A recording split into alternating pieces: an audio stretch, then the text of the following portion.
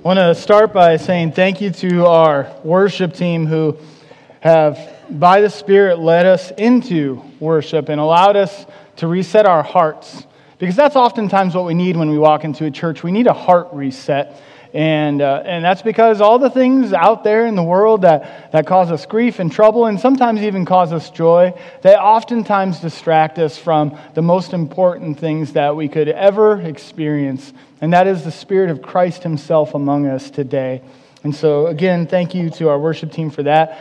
And I just want to say that my name is Pastor Chris Hartley. If I haven't met you yet or if I don't know you, please stop and introduce yourself. That would be fantastic. I am the pastor of campus life here at Triumph East, and it is just a blessing and it is good to be with you this morning. So during this Advent season, we've been looking at both Scripture, of course, and inspired song that naturally lead us to consider the very source of our inspiration during this time of year. And that source is none other than the Creator Himself. It is this God, this Creator, who broke into our world, who came into our messiness, who came into our darkness and said, you know what? I cannot and I will not leave them where they are. It is not in my nature. It is not who I am.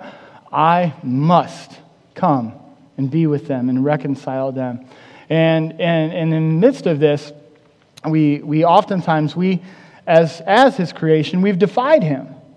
We've defied Him, we've rebelled against Him, and quite frankly, there are times where we've said as humanity, you know what? We could probably do a better job at being God. Let us, hold my drink. Let me handle this, God. I got it. Yet in the midst of all those levels of rebellion, in the midst of anything that we could do, God inconspicuously made His way right here to earth. And He came and He was born to a young couple who had little means in the most unlikely of places. And while all this occurred, angels in the heavens, they rejoiced, pointing to a new era where God and man would be fully reconciled, that they would fully know one another, and that sins would be fully and completely forgiven now and forevermore. And that is the point in history that we get to ponder and look at today, when Christ came down and visited us in our mess. So this morning, we continue to look at the Christmas story, and we get to look into another song that has been inspired by God's Word. So we're going to be reading from the book of Luke, and we're in chapter 2. If you have a paper Bible that you like, go to Luke chapter 2. If you have a phone, just kind of click your way there, or you can just check it out on the screen, and that is just fine as well. But we're going to be reading from Luke chapter 2, and we're going to read verses 8 through 14. Luke 2, 8 through 14, reading in Jesus' name. And in the same region, there were shepherds out in the field, keeping watch over their flock by night. And an angel of the Lord appeared to them, and the glory of the Lord shone around them, and they were filled with great fear. And the angel said to them, "Fear not, for behold, I bring you good news of great joy that will be for all the people. For unto you is born this day in the city of David a Savior who is Christ the Lord. And this will be a sign for you. You will find a baby wrapped in swaddling cloths and lying in a manger." And suddenly there was with the angel a multitude of heavenly hosts praising God and saying, "Glory to God in the highest, and on earth peace be among those with whom He is pleased." Here ends the reading of God's Word. Would you pray with me? Lord, it is a gift to be here, and it is a gift to worship and raise our voices to you. It is a gift to be among your saints. Broken as we are here worshiping you. And Lord, you remind us over and over, where two or more are gathered in your name, there you are. Well, Lord, we know you're among us this morning, and so we'd ask that you would be generous with your Spirit, pour it over us as we hear your word. Remove distractions from our hearts and our minds that might cause us to fear or to have anxiety or anything that would cause us to not fully believe that you have come to rescue us. Lord, give us your word this morning and give it generously and open up our hearts to it. We pray all these things in Jesus' name. Amen. Well, I want to start by saying that I've said this a couple times in my first 4 months of being here, but I'll say it again just in case you don't know me very well. I did not grow up going to church. And so I didn't start going to church until my mid-20s. And that means when traditional prayers or hymns are oftentimes sung, I don't know them. I don't know them. And I was thinking about one thing specifically that's been so awkward for me so many times. I'll use a southern word, y'all have a table prayer, and I think it's Norwegian, I don't know where it comes from, but it's a table prayer, that you kind of sing it, and every time I've ever heard it, I just sit there awkwardly. And I'm kind of like trying to fake it till I make it, like mumbling words under my breath. But I don't know the table prayer. I invited people in the first service. If you know what table prayer I'm talking about, can you email me? Seriously, can you email me the words? Because I don't know it. And I've been faking it for a really long time. Anybody else in here fake it when they don't know like a hymn or a prayer? I got one. I got two. That's two more than I got the last service. Nobody in the last service admitted that they fake it till they make it in church. Nobody. And I was like, oh my gosh, I truly am surrounded by the saints. This is amazing. This is great. Now I'm the least of these, which is a good position, but, anyway. Yeah, so but I'll tell you what, a new thing here. Not too long ago, I admit that it shouldn't have taken this long, but not too long ago, I did come to my senses on this topic, and I remembered that there is no need to fake it. There's no need to do that. There's no reason to do that, because God's grace is not based on if I know all the words to a table prayer or a hymn or any of those things. God's grace is solely based on what He has come and done for me and how He has lived a perfect life and died a death so that I could be righteous. And so if you've been faking it until you make it, just let it go. Let it go. It's okay. You can do what I do now, which is I just kind of sit back and I go, that's kind of nice. That's kind of nice. Well, despite the fact of not growing up in a church, there are some churchy things that get out into the secular world. Music happens to be one of those. And I'll tell you that the first song that we sang, Hark the Herald Angels Sing, that song is so powerfully and just beautifully composed that it has definitely made its way into the secular world. I have been hearing that song my entire life, even though I have not been a Christian for that long, quite frankly. And so, if you didn't know it already, I'll give you some history on this song. It's actually compiled by several people over the course of several decades during the 1700s. And it's inspired by the text that we read this morning in Luke chapter 2. Now, knowing those two things kind of interlock and one inspired the other, I just decided this week to put them side by side and say, okay, why are these things connected? Where's the similarities here that inspired this song? And I'll tell you what. I discovered a striking connection. It's unique and it's fantastic. And so I want to share that with you this morning. The shepherds, who were the first people to know about Christ's birth, were informed by an angel of the Lord, whose glory, and I love this picture I found, it's this beautiful painting, but the glory of the Lord through the angels, it shone around the shepherds. It engulfed them to the point where Luke said that they were afraid. Now, I don't do a lot of language stuff with you guys, but I'll tell you that Luke uses two different words back to back that talk about how afraid they were. And then after those two words, he uses this word megas, right? That sounds like mega, doesn't it? Okay, megas is just, they are greatly afraid. They are out of their minds terrified in this moment when this happens. They have good reason to be. The glory of the Lord is among them. I'll say that had I been there, I wouldn't have seen baby Jesus. I would have never made the trip. I would have had a heart attack and died right there. I do not have the capacity to be that scared, I don't think. It would have killed me. Yet, in the midst of being afraid, in the midst of the fear of the glory of the Lord, the word of the angel, God's messenger, it came to them, and here's the word: fear not. Fear not, or do not be afraid. Why? Because as the angel said, there is good news and great joy in the birth of the Messiah. And here's the connection that I mentioned between this text and the song. In the song, Hark the Herald Angels Sing, we're reminded of three different reasons within the three verses why no matter what is happening in our lives, no matter what's occurring, no matter what's going on, we need not fear. No reason to be afraid. Number one, from verse 1, we need not fear because God and sinners are reconciled. God and sinners are reconciled.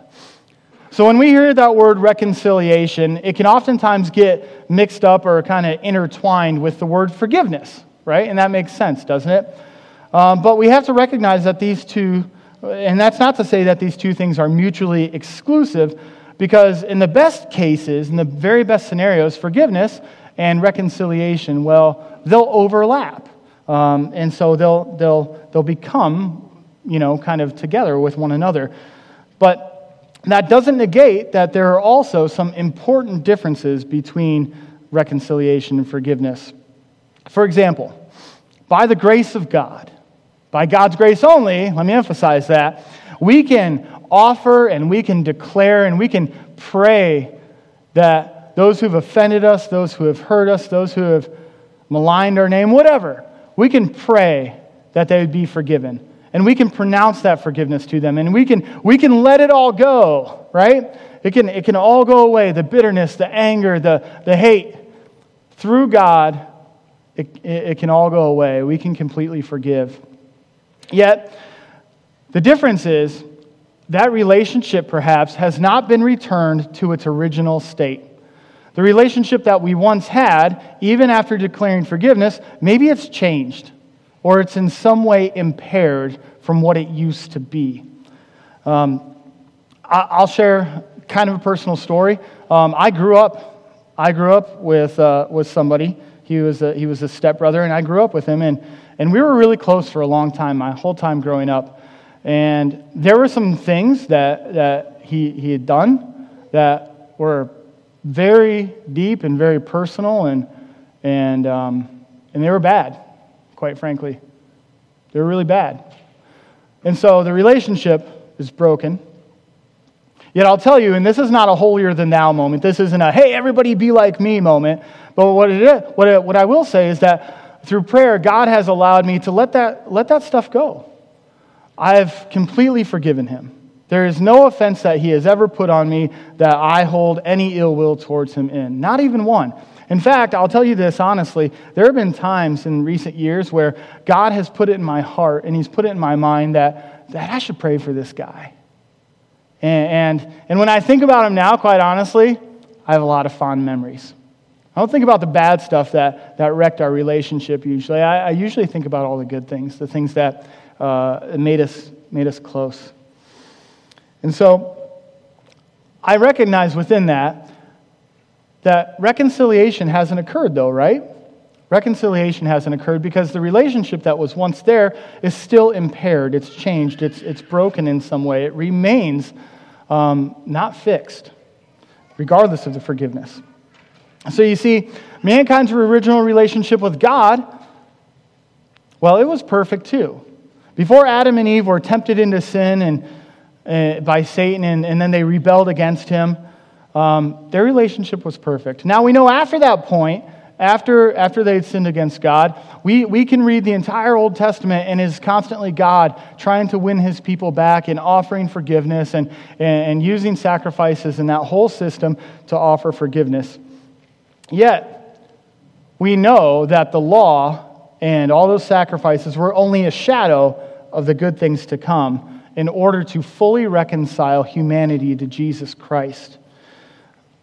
And we know that because had the law and sacrifices of those natures, had we been able basically to work and put in the effort to make that relationship right again, Jesus wouldn't have needed to come. We wouldn't need to celebrate Christmas. We wouldn't need to celebrate the birth of Christ because we could do it ourselves. But quite frankly, that's not the case. I do want to share a little story real quick about maybe what reconciliation really looks like in real time for people just like us. I read this story, and this story is about Tom and Leonard, okay? Tom, and this is a real thing.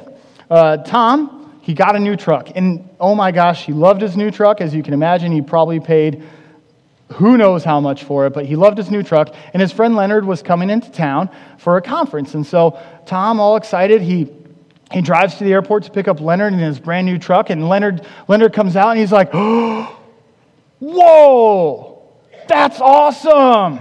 That's amazing. Oh my gosh, that's a cool truck. And so, the whole ride to the hotel, these two buddies, man, they're just talking about the truck and how cool and all these features and all this stuff. Fast forward 2 days, right? Tom goes to pick up Leonard at the airport. And as Leonard walks out, he comes to the passenger side, and there's 2 huge scratches on this brand new truck across the door. Leonard is like mortified for his friend. And so first thing he asks is like, oh my gosh, what happened? What happened to the truck? What happened? And Tom just replied, well, there was an incident where my neighbor's basketball hoop, it had fallen and it scratched the truck pretty bad. And Leonard's like, oh man, that's really bad. I'm sorry. This truck is so new I can smell it. I can't believe that happened to you. And Tom goes on to say, what's really sad about it is my neighbors, they won't take any responsibility for it. I've talked to them, and they refuse to say that it was their fault. They refuse. And so Leonard, being the good friend he is, he's like, okay, so what are you going to do? You're going to call your insurance company? You're going to call your lawyer? What are you going to do? You got to get this truck paid for. It's brand new. Oh my gosh, it's so expensive, right? Well, here's what Tom said, and I'm going to read it word for word because it's really important. Tom said, "This has been a real spiritual journey for me. After a lot of soul searching and discussion with my wife about hiring an attorney, it came down to this. I can either be right or I can be in relationship with my neighbor. I can either be right or I can be in relationship with my neighbor. Since my neighbor will probably be with me longer than this truck, I've decided I'd rather be in relationship than be right." On an infinitely larger scale than a damaged brand new truck, God looks at us. He sees all of our faults.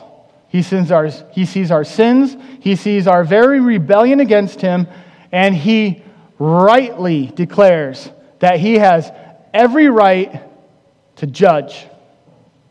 He has every right to be right. Yet instead of being right, God reconciles. Instead of holding our feet to the fire, God reconciles. And instead of staying in heaven and rightly judging our sins from afar, He came down to live among us and reconcile. Reconcile our sin so that we could have a real relationship with Him. What did it cost Him to reconcile? What did it cost Him? Because it always costs something to reconcile. For Tom, it cost him his brand new truck. That's what reconciliation looked like for Tom. But what did it cost Jesus?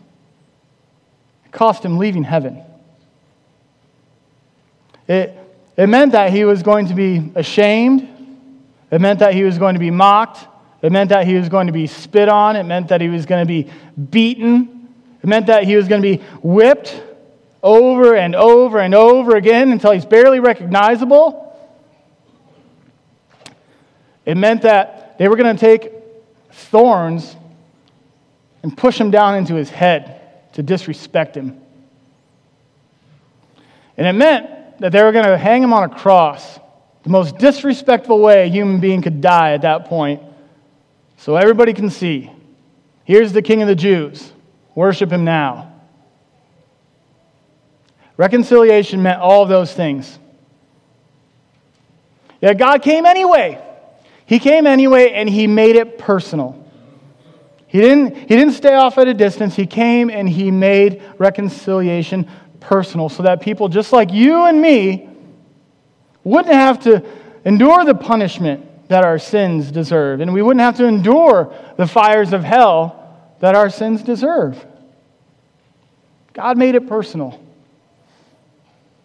Now, speaking of him personally coming to reconcile us, that brings us to our second point, and that brings us to the second verse of this song. And the lyric from the second verse says, "Pleased as man with men to dwell, Jesus our Emmanuel." Kind of has a nice ring to it. It rhymes really nice. But we fear not. We fear not precisely because God made it personal, and that makes all the difference in the world. Let me explain. To be personally and authentically known and loved is not just it's not an amazing gift, it's the gift. There is nothing greater. No matter how well your life is lived, there's no greater gift than being known and loved and having the ability to also know and love another person. And it matters, and we know that because as God made man and woman in his image, the first thing he did was he had personal, authentic relationship with them. That was where he was. That's where he spent his time, personally and authentically knowing people just like you and me. And so we recognize that being fulfilled in our relationships and being fulfilled is how we're built. It's how God made us, because God is relationship and God is love. He is all those things. He encompasses those things, and that's why we're built the way we are. It's in our DNA. I want to mention something, and this works so well, and I love the research that's been done here. There's a TED Talk, and it's entitled, "Everything You Think You Know About Addiction is Wrong." Everything you think you know about addiction is wrong. I'm just going to tell you, after you walk out of here today, go on YouTube and spend the next 14 minutes of your life watching this talk. It is phenomenal. I'm going to give you a short version of it. This British journalist, Johann Hari, he discusses the research into underlying causes of addiction. And here's what he concludes. He concludes that the opposite of addiction is not sobriety. The opposite of addiction is connection. He argues via clinical research that the addiction is not about the pleasurable effects of the substances themselves. Rather, it's about the user's inability to connect in healthy ways to other human beings. In other words, addiction is not a substance disorder. It is, in fact, a relationship disorder. Now, there's two things that he kind of keys in on. One is that in Portugal, they went and they couldn't figure out the drug problem. They did it the way that America's been doing, locking people up, all these kinds of things forever. And they said, it's not working. It's not working. So you know what Portugal did? You can look this up. They legalized everything.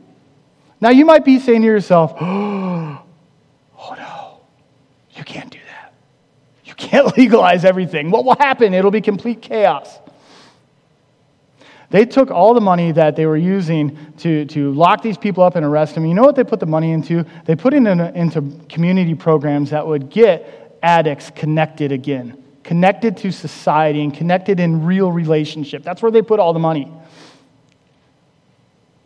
Their results were that 50%, half of every single person who had a drug addiction stopped. Half. I guarantee we do not have results like that in the United States. Promise you. The other thing that he looked at in research was there was research done with rats. And you might say, well, rats, that's kind of weird. But listen, hear me out. They took a single rat and they isolated it, and they put it in a cage by itself, and they gave it two forms of water. One of the bottles or vials of water, it was clean, and it was good, and it was clear. The other vial of water, it was laced with heroin. Okay, so let's see what the rat does. Many rats, let's see what they all do.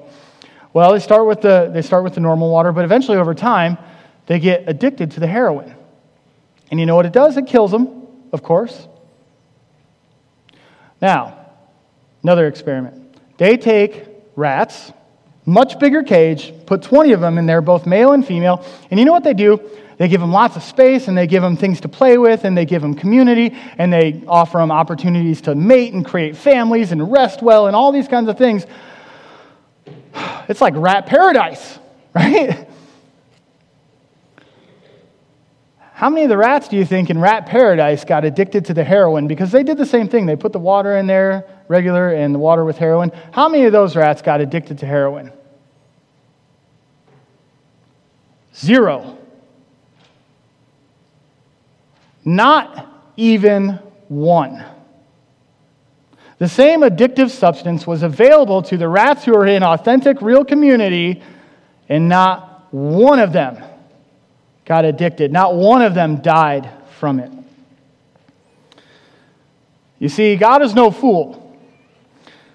God, He knows that when He designed us in His image, He designed us to thrive in real, authentic, and meaningful relationships because that's exactly who He is. Like I just said, that's His nature. He is love. He is relationship. He is in us. He does dwell in us for the purpose of being in fellowship. And it's that same desire to be in fellowship that caused Him to come down from heaven and be with us personally. He endured all those things that we talked about, that He might be with us. And not just for now, because I oftentimes think, Jesus, why don't you just stay? Why don't you just stay? You know, I could use some face-to-face Jesus time. Why didn't you just stay? But He left, and as He left, He said, I have to leave because I'm going to leave my spirit, and that's better. So we trust Him, and we say, Lord, then if you're going to leave your spirit, and that's better, then be generous with it. Be generous with it that I might know and feel your love and your compassion for me. So we pray for that. We pray for God to be generous with His Spirit, that we might know that He loves us unconditionally, and we might know that He made it personal, reconciling us to Himself through His presence right here. Now, the third point. We fear not, even in the face of our greatest burdens, and even in the face of the greatest atrocities that could ever befall us. We fear not in the midst of those things. And that greatest thing, above all other things, is death. It's easy to be afraid of death because it looks and it feels so final. And it looks like Satan is won. But we fear not. We fear not because our fears are quenched as our faith rests in Jesus Christ. Because as the lyric in the third verse of this song so beautifully states, born that man no more may die.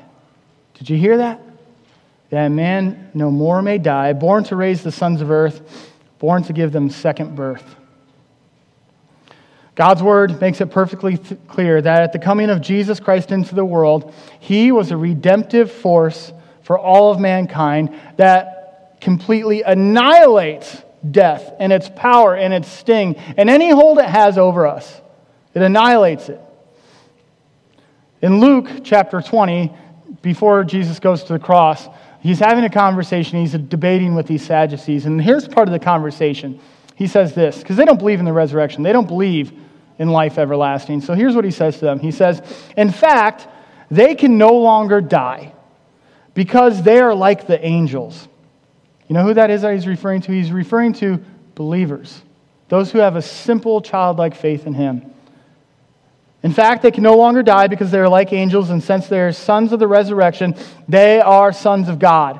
Even Moses demonstrates that the dead are raised in the passage about the burning bush. For he calls the Lord the God of Abraham, the God of Isaac, and the God of Jacob.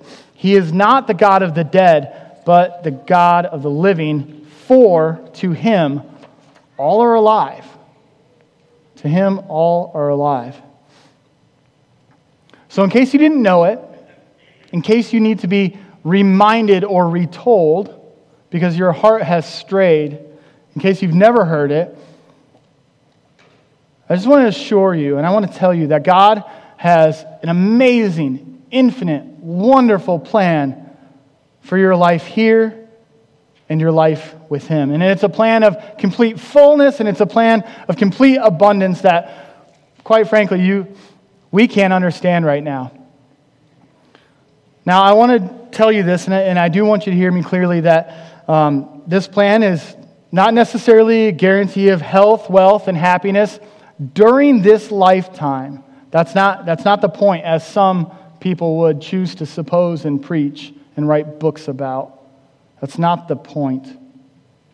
Because what God has planned for us is infinitely better than anything that we could ever gain on this earth, because as we talked about, God has personally come down to reconcile you and me. And what that means is that I get to become a son.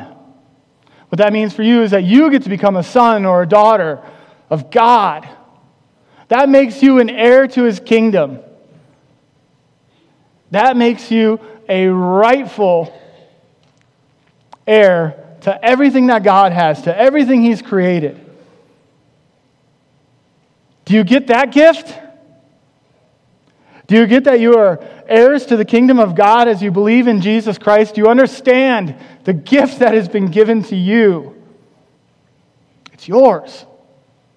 It's completely yours.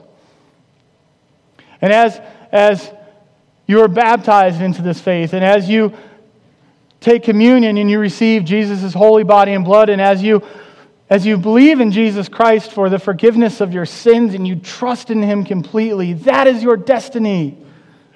That is for you. And there is no greater gift you could ever have. So no matter what life throws at you, no matter how hard it is, no matter how bad the hurt or deep the wounds, or maybe even how real the scars are that you can see, you have a secure hope and you have a future in your Father's kingdom to dwell as a son or a daughter of God in His very presence, because Jesus Christ came to meet you and to love you just as you are, not as you ought to be. I'll say that one more time because it's really important. God came to love you just as you are, not as you ought to be. That's a true gift. That's an amazing thing. So as we wrap up this morning, well, we're over time. What anybody can say in one sentence, I can say in 5. You laughed because it's true, so thank you for that. But as we wrap up this morning, I'll echo the words of the angels who spoke kindly to the shepherds on that fateful evening. I'll echo those one more time. They said, "Fear not, for there is good news of great joy for you, and His name is Emmanuel, God with us. Glory to God in the highest, and peace on earth among whom He is pleased."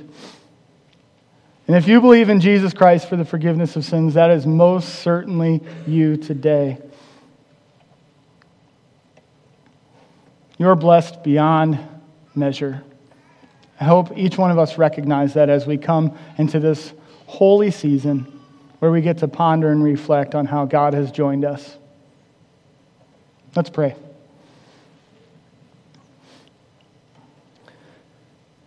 Lord of heaven and earth, You are great and mighty, and on our best days we declare it. We declare it to ourselves, we declare it to our family, and God willing, we declare it to our neighbors and our friends and our family who don't live with us. Lord, You are mighty and You are gracious to save. So Lord, in the midst of Your goodness and Your steadfast love, remember us. Remember Your promise to us. That You would be with us and give us Your Spirit. remember our sins no more, that we could be fully reconciled to you. And Lord, it is my prayer for myself and each one of us that in turn we would remember you in all of the moments of our life, that we would remember that you are with us and you are for us, even when we mess up. So Lord, show your grace and mercy today. Open our hearts to what you have in store for us. Pray these things in Jesus' name. Amen.